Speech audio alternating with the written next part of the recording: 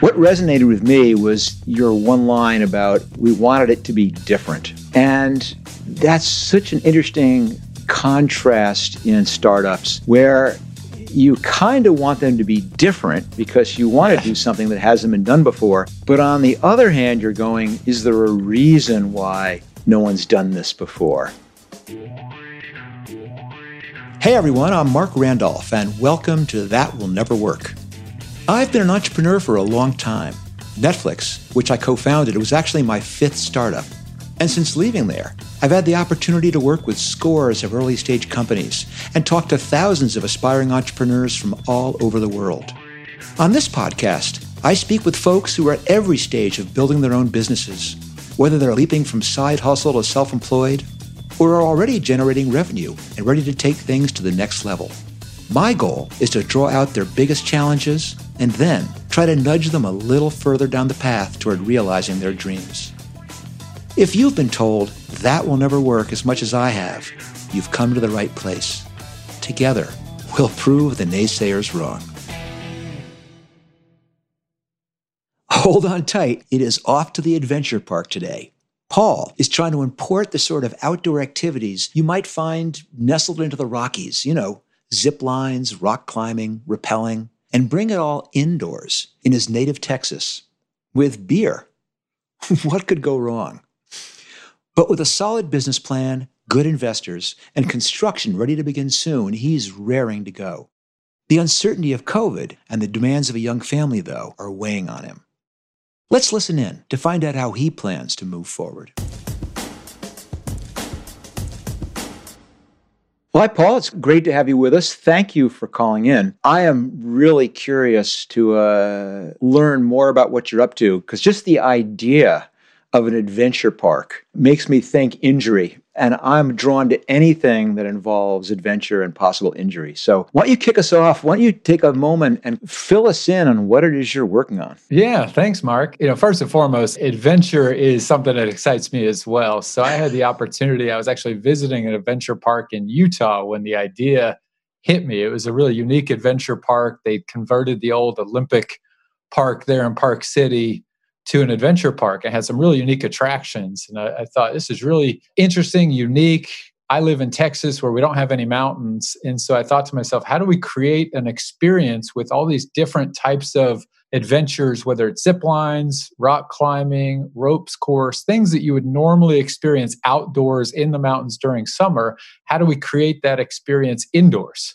In an indoor environment here in Texas where we don't have any mountains. And so that was kind of the premise of the idea. We've blended the adventure attractions with some traditional entertainment items like an arcade, amusement ride, things like that to really make it an all-encompassing experience for families.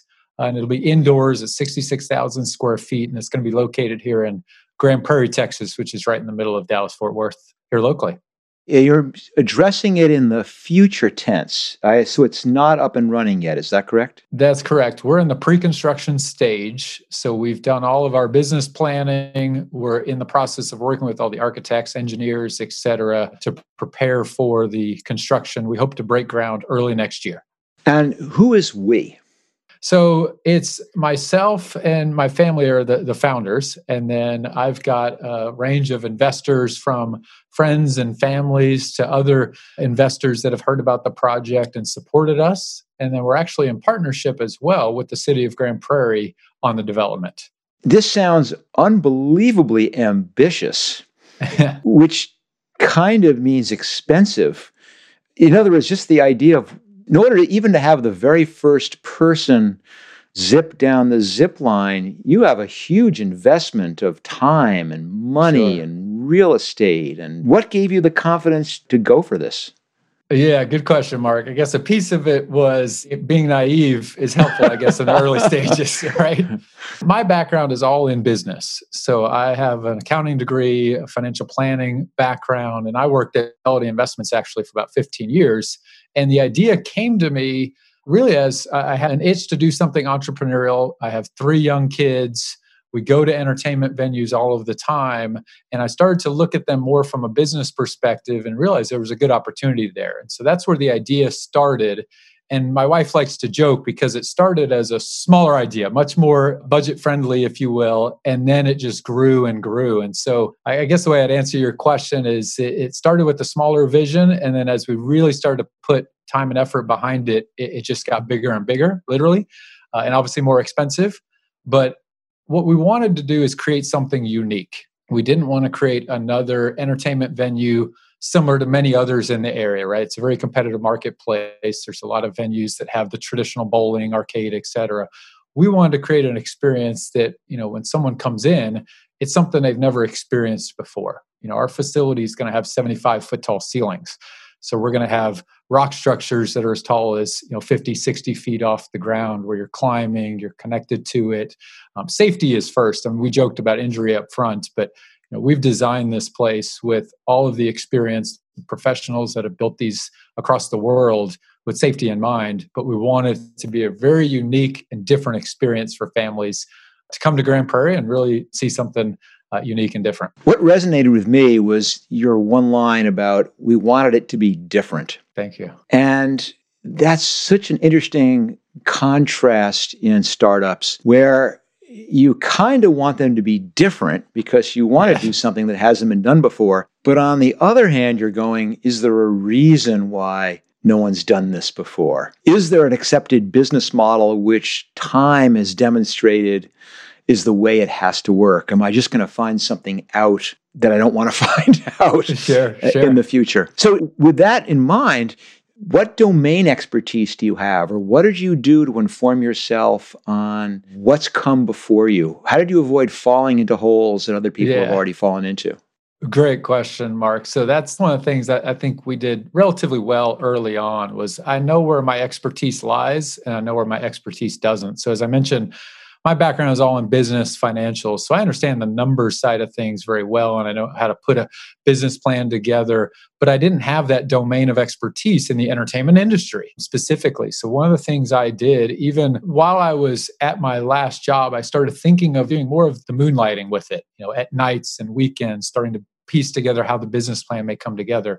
But what I did to get that expertise is I actually hired a third-party consultant that specializes in the entertainment industry. And they came in and really helped us answer those questions you brought up, which is, hey, why hasn't this been done before? What are some of the barriers? What would work well and what wouldn't?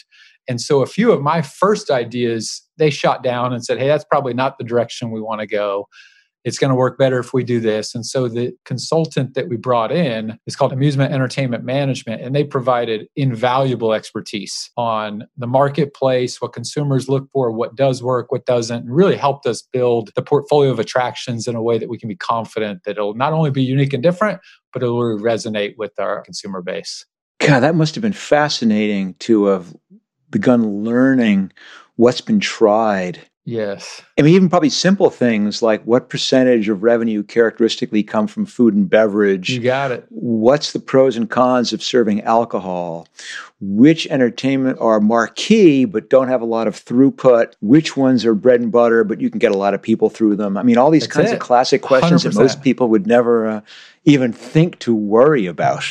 That is the role our consultant played, was those exact questions answered, and they gave us all the insight. They've built hundreds of facilities across the world, and so they were able to bring that expertise and insight to the ideas that I had and really helped us refine the finished idea. So I know you have some specific issues that you're bumping into as you're launching this new venture, but before we even get to those, I'm curious because your background, well, I'll go out and say it, is kind of anathema to doing startups. Sure. That's right. Which is,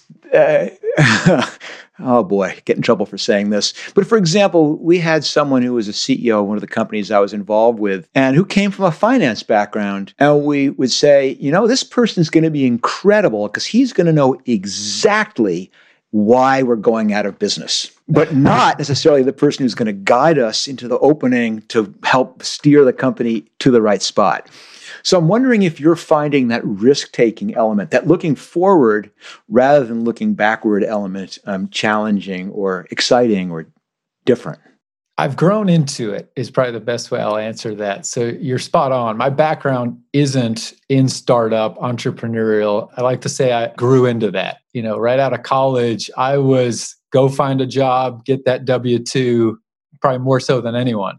But as my career developed, I found myself in positions at my last company that were higher up within the organization. They were more entrepreneurial in nature. I was tasked with more responsibilities that were visionary, that required forward thinking and working on new product lines and things like that really excited me. And I found that I had good capabilities there and just continued to get more and more excited by that. And that's where that entrepreneurial bug then started to creep in. The more I nurtured that and worked with it, the more confident I became in the ability to, attempt a startup business in this nature. And then it grew from there. But it's something I grew into. Do you find yourself having to prod yourself every so often? Like, Paul, stop being conservative. It's okay. Take this chance. We're going to gamble on. Early on, yeah. Oh, absolutely. Leaving my company, because I had a very good job at a very good company and I was very happy, but it just wasn't quite as fulfilling as I wanted to be. And I had this vision of what I thought we could create. But taking that risk of stepping outside of the world I've known for 20 years at that point and beginning this company was probably the biggest moment of, hey, you only live once. You've got a clear vision. I vetted it at that point with our consultant. We felt good about it. And it really just came down to the decision that my wife and I had to make, which was, do we want to go for this or not? And we did, obviously. And when did you leave your day job? May of 2019. So I've been working on this full time for almost 18 months. You must have been really excited when all of a sudden COVID shut down all indoor activity. That's exactly right. That was about 9 or 10 months into it. And we were also at the point where we had just secured an agreement with the city of Grand Prairie to build it on some property that they own in partnership with the entertainment district they have there. And then right after that is when COVID obviously put a big shutdown on things where we had to step back and say, okay, what does this mean for us? How do we want to move forward? And that was obviously a big moment in our story for sure. And did you change your plan? Or is this basically going, no, we're just going to gamble on the fact that when we're ready to open the doors, that people will be ready to come in? It slowed the plan down. It didn't necessarily change it. I mean, we've made prudent decisions, as needed to design the facility in a way that everyone will feel safe and comfortable, regardless of what stage we're at. But a couple of things we had going for us. I called every one of our investors at that time and said, look, how do we want to proceed? We know what's happening out there. And we had 3 things going for us at that time, Mark. 1, we weren't open for business. So we didn't have to shut down, limit operations, and battle through that. 2, we didn't have any outstanding debt or obligations to make. Even myself, I'm not drawing a salary. So there's no ongoing expenses of the business that were hurting at the time. And then 3rd, we had a strong balance sheet. I'd already completed 2 investment rounds at that point. So we were in as good of a position as you could be. So when I called each one of our investors to get their input, I said, look, we can pause. We can take a step back and kind of see how this plays out, or we can keep moving forward with our design and our development and put ourselves in a better position as we come through this to be stronger on the other side. An analogy I like to give, obviously you're a movie guy. If you ever saw the movie Days of Thunder, remember the scene at the end where there's a car crash in front and they say, you just got to drive through it.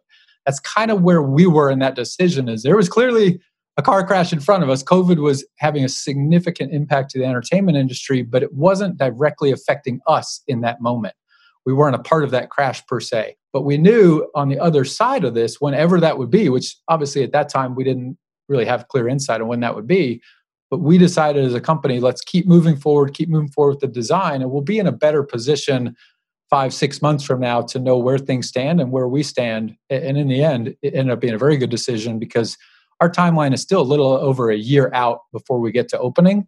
And we believe that aligns nicely with kind of how things are starting to develop out with the pandemic and things like that. So that's kind of the story with how that came to be and how we thought through and tried to obviously work with what we knew at the time. Yeah, that must have been a terrifying thing, at least for those first few months where there was so little, not that there's still a lot of certainty, but whether there was almost no idea of how severe will this get, how long will it last, what will the world look like when it comes out, et cetera. 100%. But luckily, Texas ignores all these restrictions anyway, so I think you should be in great shape. I'm sorry, a little bit of political humor there. So what is it that you'd like to speak about today? Is there anything in particular that you want to bat around with me? Yeah, I'd love to get your input on, when I read the book, a great book, by the way, you were in a very similar spot with your family as I am now. I have 3 young kids. They're 10, 12 and 8, 12, 10 and 8. And I know when you started Netflix, I think you had 3 under the age of 7. And you tell stories about your wife and yourself, talking through the decisions financially and just balancing of all of that. And I just wanted to get your input on how you worked through it. Obviously now you're well beyond that, but just take yourself back in time to those moments and those decisions. Any advice, thoughts? That's basically kind of where we're at with my family.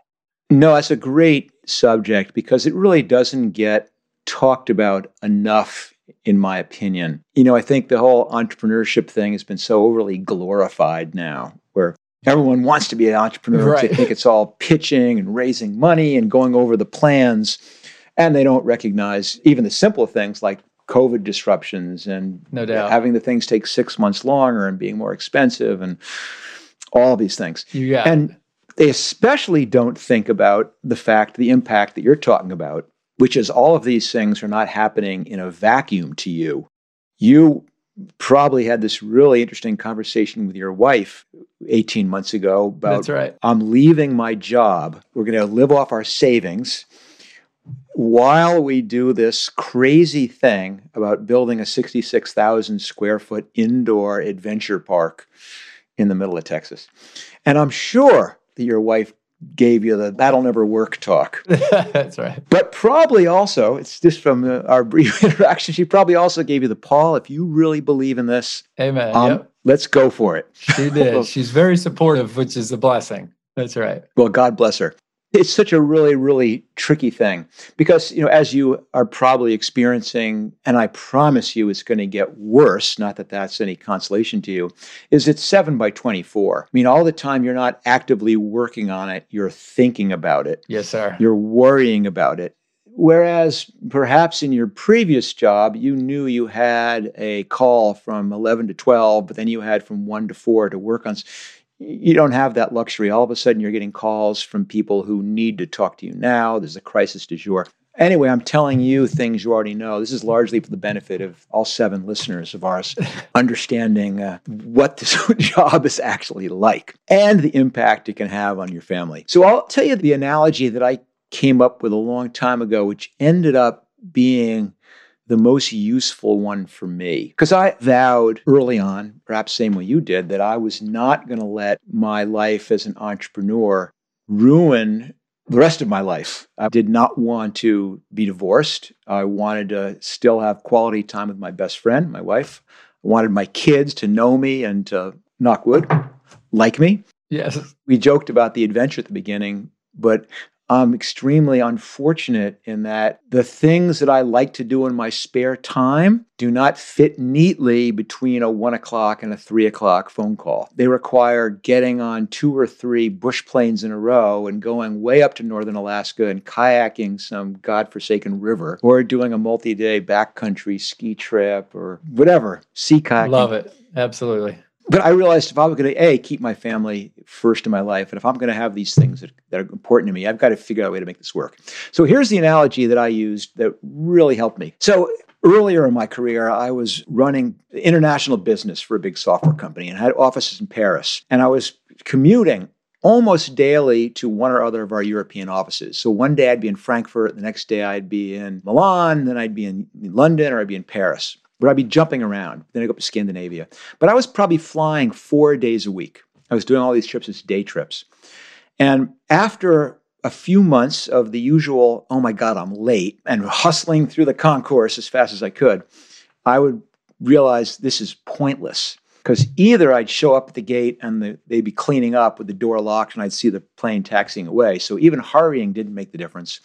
Or I'd get there and they go, oh, the plane's delayed 20 minutes. And I'd realize I could have walked quite comfortably and gotten a cup of coffee and still made it. In other words, that hustling almost never made the difference. I was either going to get it or not get it, and the hustle didn't make the difference. And I kind of realized that that was the exact same model that I could apply to my business life. That all of these things in the business that equated to being late for the plane, that didn't necessarily all need to be hustled for. That they had this magical way of resolving themselves if I didn't happen to be the one who dealt with it. And that single thing is what gave me the confidence. And I do tell that story in the book, so you've heard that before, about being able to say, I'm going to take the time I need and I'll fit the business stuff around it. Now, I did have to work like a dog, at least for those first bunch of years. Of course. But not at the expense of the other things that were really important to me. Like I tell that story in the book about leaving work at 5 o'clock every Tuesday. Yep. To do the date night. That was awful for the first, not awful for me or for my wife, but it was really hard because there was always some crisis which was unfolding. It's always something I go, oh, I've got to deal with this. I've got to return that call. I've got to answer this email. I've got to resolve this. It just took this incredible fortitude to say, I'm just going to plow through it and I'm just going to leave. But the really cool thing about what happened was it got immeasurably easier because for some inexplicable reason, the crises stopped happening after 5 o'clock on Tuesdays. And the meetings that I needed to be in stopped being scheduled. And that was like, wow, all of a sudden life got easier.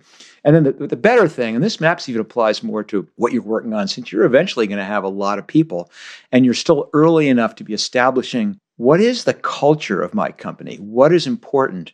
And as you know, that'll get modeled off of your behavior. And that the additional byproduct, besides it being easier for me of being able to leave once I had established that this was an unbreakable rule, is that everyone else began doing it. Not just leaving on Tuesdays to have time for themselves or with their family, which I thought was great, but they began recognizing that it wasn't just lip service when I was saying, no, it's important to take care of yourself. It's important to take care of your relationship. It's important to take care of your family and all those things. So it was this modeling exercise, which I just found really, really powerful in addition to that. Absolutely. And the other last little piece of advice, and again, I'm telling you stuff that I know that you know, but sometimes it helps to say someone actually has done this stuff. That's right. And it actually works. It's not just lip service. Is that people get it.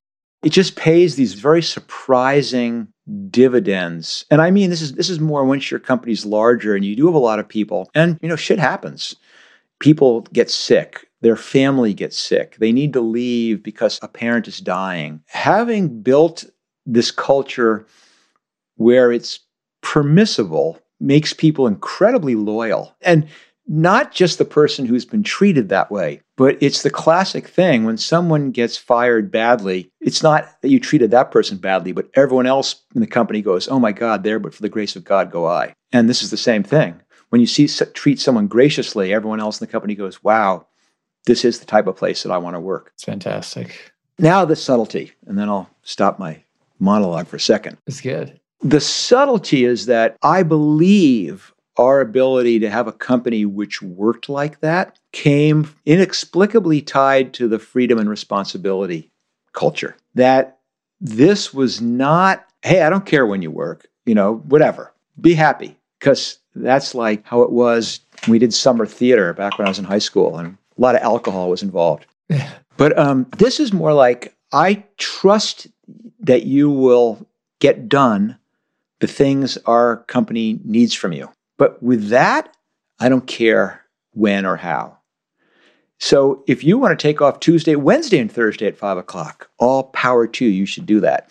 But the expectation is you're going to figure out a way to make sure that in the end, the things that need to happen. Listen, now we're talking about, I have a sample size of exactly one, which is me and how I've set that up. But it feels like those two things are critical to go together. That people you have a doctor's appointment, for God's sake, go to the doctor. You don't need to tell me. That's right. But I don't want to show up if you're the receptionist and have no one there. Cover for yourself. That's right. It's that sort of thing. I have a million stories about this, but it's awesome.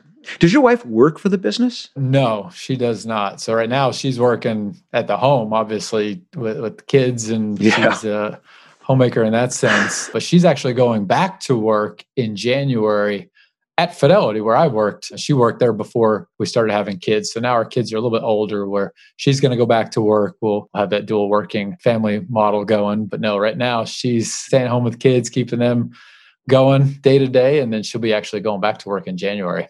Yeah, you've got it cushy. I mean, your kids, wait, 8? Oh, God, Yeah, please. that's right. I remember the young years.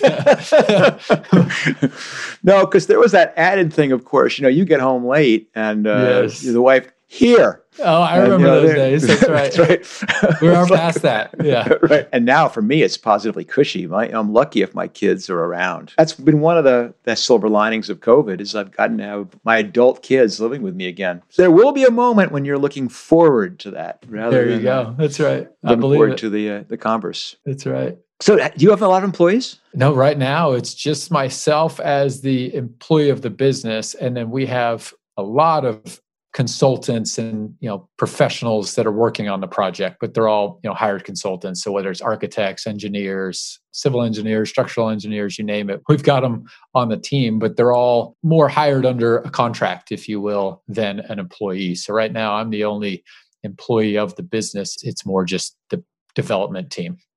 Because you are going to have a particularly interesting challenge in terms of finding work-life balance, because your business is going to be open 100 hours a week or something like that, or some huge number. Oh, yeah. And the peak times are opposite of when kids are in school. So there's that balance as well. 100% right. Have you thought about how you're going to manage that?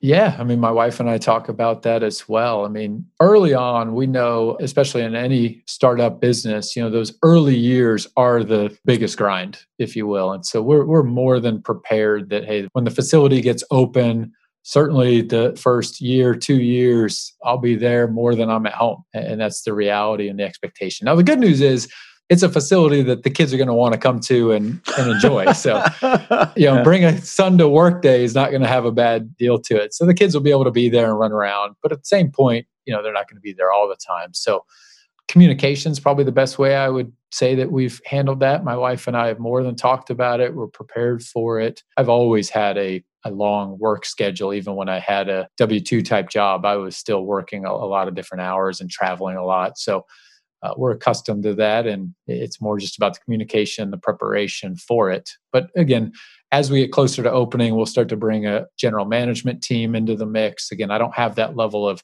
entertainment experience, so I'm not necessarily going to be the general manager. We'll hire that role in, but I'll be there as the CEO, as the founder, as much as humanly possible, helping with those items. Yeah, it sounds like you are taking the right approach to that. And I know we've joked a couple of times about the risk element of it, but that adds even a third. I mean, you have the general new business always thinking about it. Then you have the fact that you're open some ridiculous number of hours. And like you said, counter to the times when you'd rather be sitting at home, drinking a coffee or having a beer. But adding the risk element in adds a level of on-callness to it that makes it really, really tricky. I do a lot of work with an organization called Knowles, which is a leadership school that uses the wilderness as a classroom. So they run week, 2-week, month-long, semester-long programs out in the wilderness. And I know it's a huge burden on our executives because there's always the chance that they'll get the call at any time of the day or night that someone's been injured severely or even fatally in some cases. So it just adds a level of stress to know that that could always happen. And then in fact, that when it does happen, it's a tough one. But anyway, not to be negative about it. It's so early. No, risk is a reality. And that's where, we've designed the attractions with safety in mind. We've hired the teams that have built these in the Rockies, 1,000 feet off the ground. So it's all about the procedures, the policies, the safety. We have the team in place to ensure that that is top of mind. No question about it. And my comment was not so much about you managing those things, since I'm sure you will. It's just that recognition of the additional emotional strain. No doubt. Where the things that you have to worry about is not just where our inventory was off on our 16-ounce cups. Sure. There's things like that. But it sounds pretty exciting. But wow, you still have a long way to go before you get the excitement of the first customers. Yeah, there's those different phases. There's they'll call it the dreamer phase. Hey, I've got this really neat idea. How do I pursue it? There's the business planning phase of how will this actually work, working with the consultant I mentioned. Now we're in the pre-construction phase, which is all the design, the development, the plans, upon us. Hopefully in the next couple of months, we'll be breaking ground. Then you got the construction phase, and then you reach that grand opening. So you're right. There's still some steps ahead, and I can't wait to get there. Well, Paul, I've got to hand it to you. You are a dreamer, and a dreamer who actually took the steps to make it happen. And so thanks, I'm sure you had your share of people who told you that'll never work as well. So it'll be exciting to watch you hopefully prove everybody wrong. Yeah, thank you. We're looking forward to it. The plans are in motion, so now it's just a matter of keeping that action going. And I'm sure your wife is delighted to see you doing something which is making you so intellectually engaged every day and really excited to come to work, I would imagine. Yeah, it's definitely different in that sense. Now I look forward to Monday morning. I really do, because there's always something new to be doing, progress to be made. And when we hit Friday afternoon, I joke because now people will still say happy Friday. And now I'm like, oh man, I got to take a break from it. So I'm in that exciting mode now where the more I can be working on it, the better. So it's been fun and it's going great. Yeah, my wife always said there's only one job I ever had where I did not look forward to going to work in the morning. And that's one that I got fired from about a year in. So everything worked out funny how that fine. works, right? Yeah, that's funny how that works. It's a wonderful, wonderful thing, which is why I spend so much of my time trying to convince people to take the step that you're taking. Well, good luck with the business. Good luck keeping the family together. Make sure you take care of yourself. And what I do need you to do, though, is get back with me in 4 to 6 months or a year. I'd love to. Or 18 months, whatever you can, and let me know what you're learning and how it's going. Yeah, I would be honored. That'd be great to stay in contact, and I'll keep you apprised of our development. Great. If I can ever help with anything, be sure to let me know, Paul. I appreciate it, Mark. All right. Thanks much. Thank you. I really empathize with Paul's situation. I had 3 young children when I was in the thick of it at Netflix. But now, being able to have my adult kids closer to home is one of the few silver linings of the pandemic. As Paul and his wife gird themselves for the all-consuming opening of his adventure park, he's going to need to set up some very clear guidelines to make sure he doesn't go off the deep end. Something tells me he'll manage it well. So that's all for today, but before I go, I want to thank Paul for sharing his business idea with me, and I look forward to hearing back from him in a few months to see if my advice helped. If you want to discuss your business challenges with me, I'd love to hear from you. Just visit me at markrandolph.com. That's Mark with a C, Randolph with a PH, or call me at 1-888-MARK-POD. That's 1-888-627-2763. Together, we'll figure out your best next steps. In the meantime, if a 30-minute podcast is too much for you, check out my short-form ramblings on Twitter at MBRandolph, or see it all prettied up on Instagram at That Will Never Work. Of course, you can check me out at LinkedIn at, you can figure that out yourself. Thanks again for listening. Don't forget to smash that like button and leave us a review at Apple Podcasts. I'll see you next time.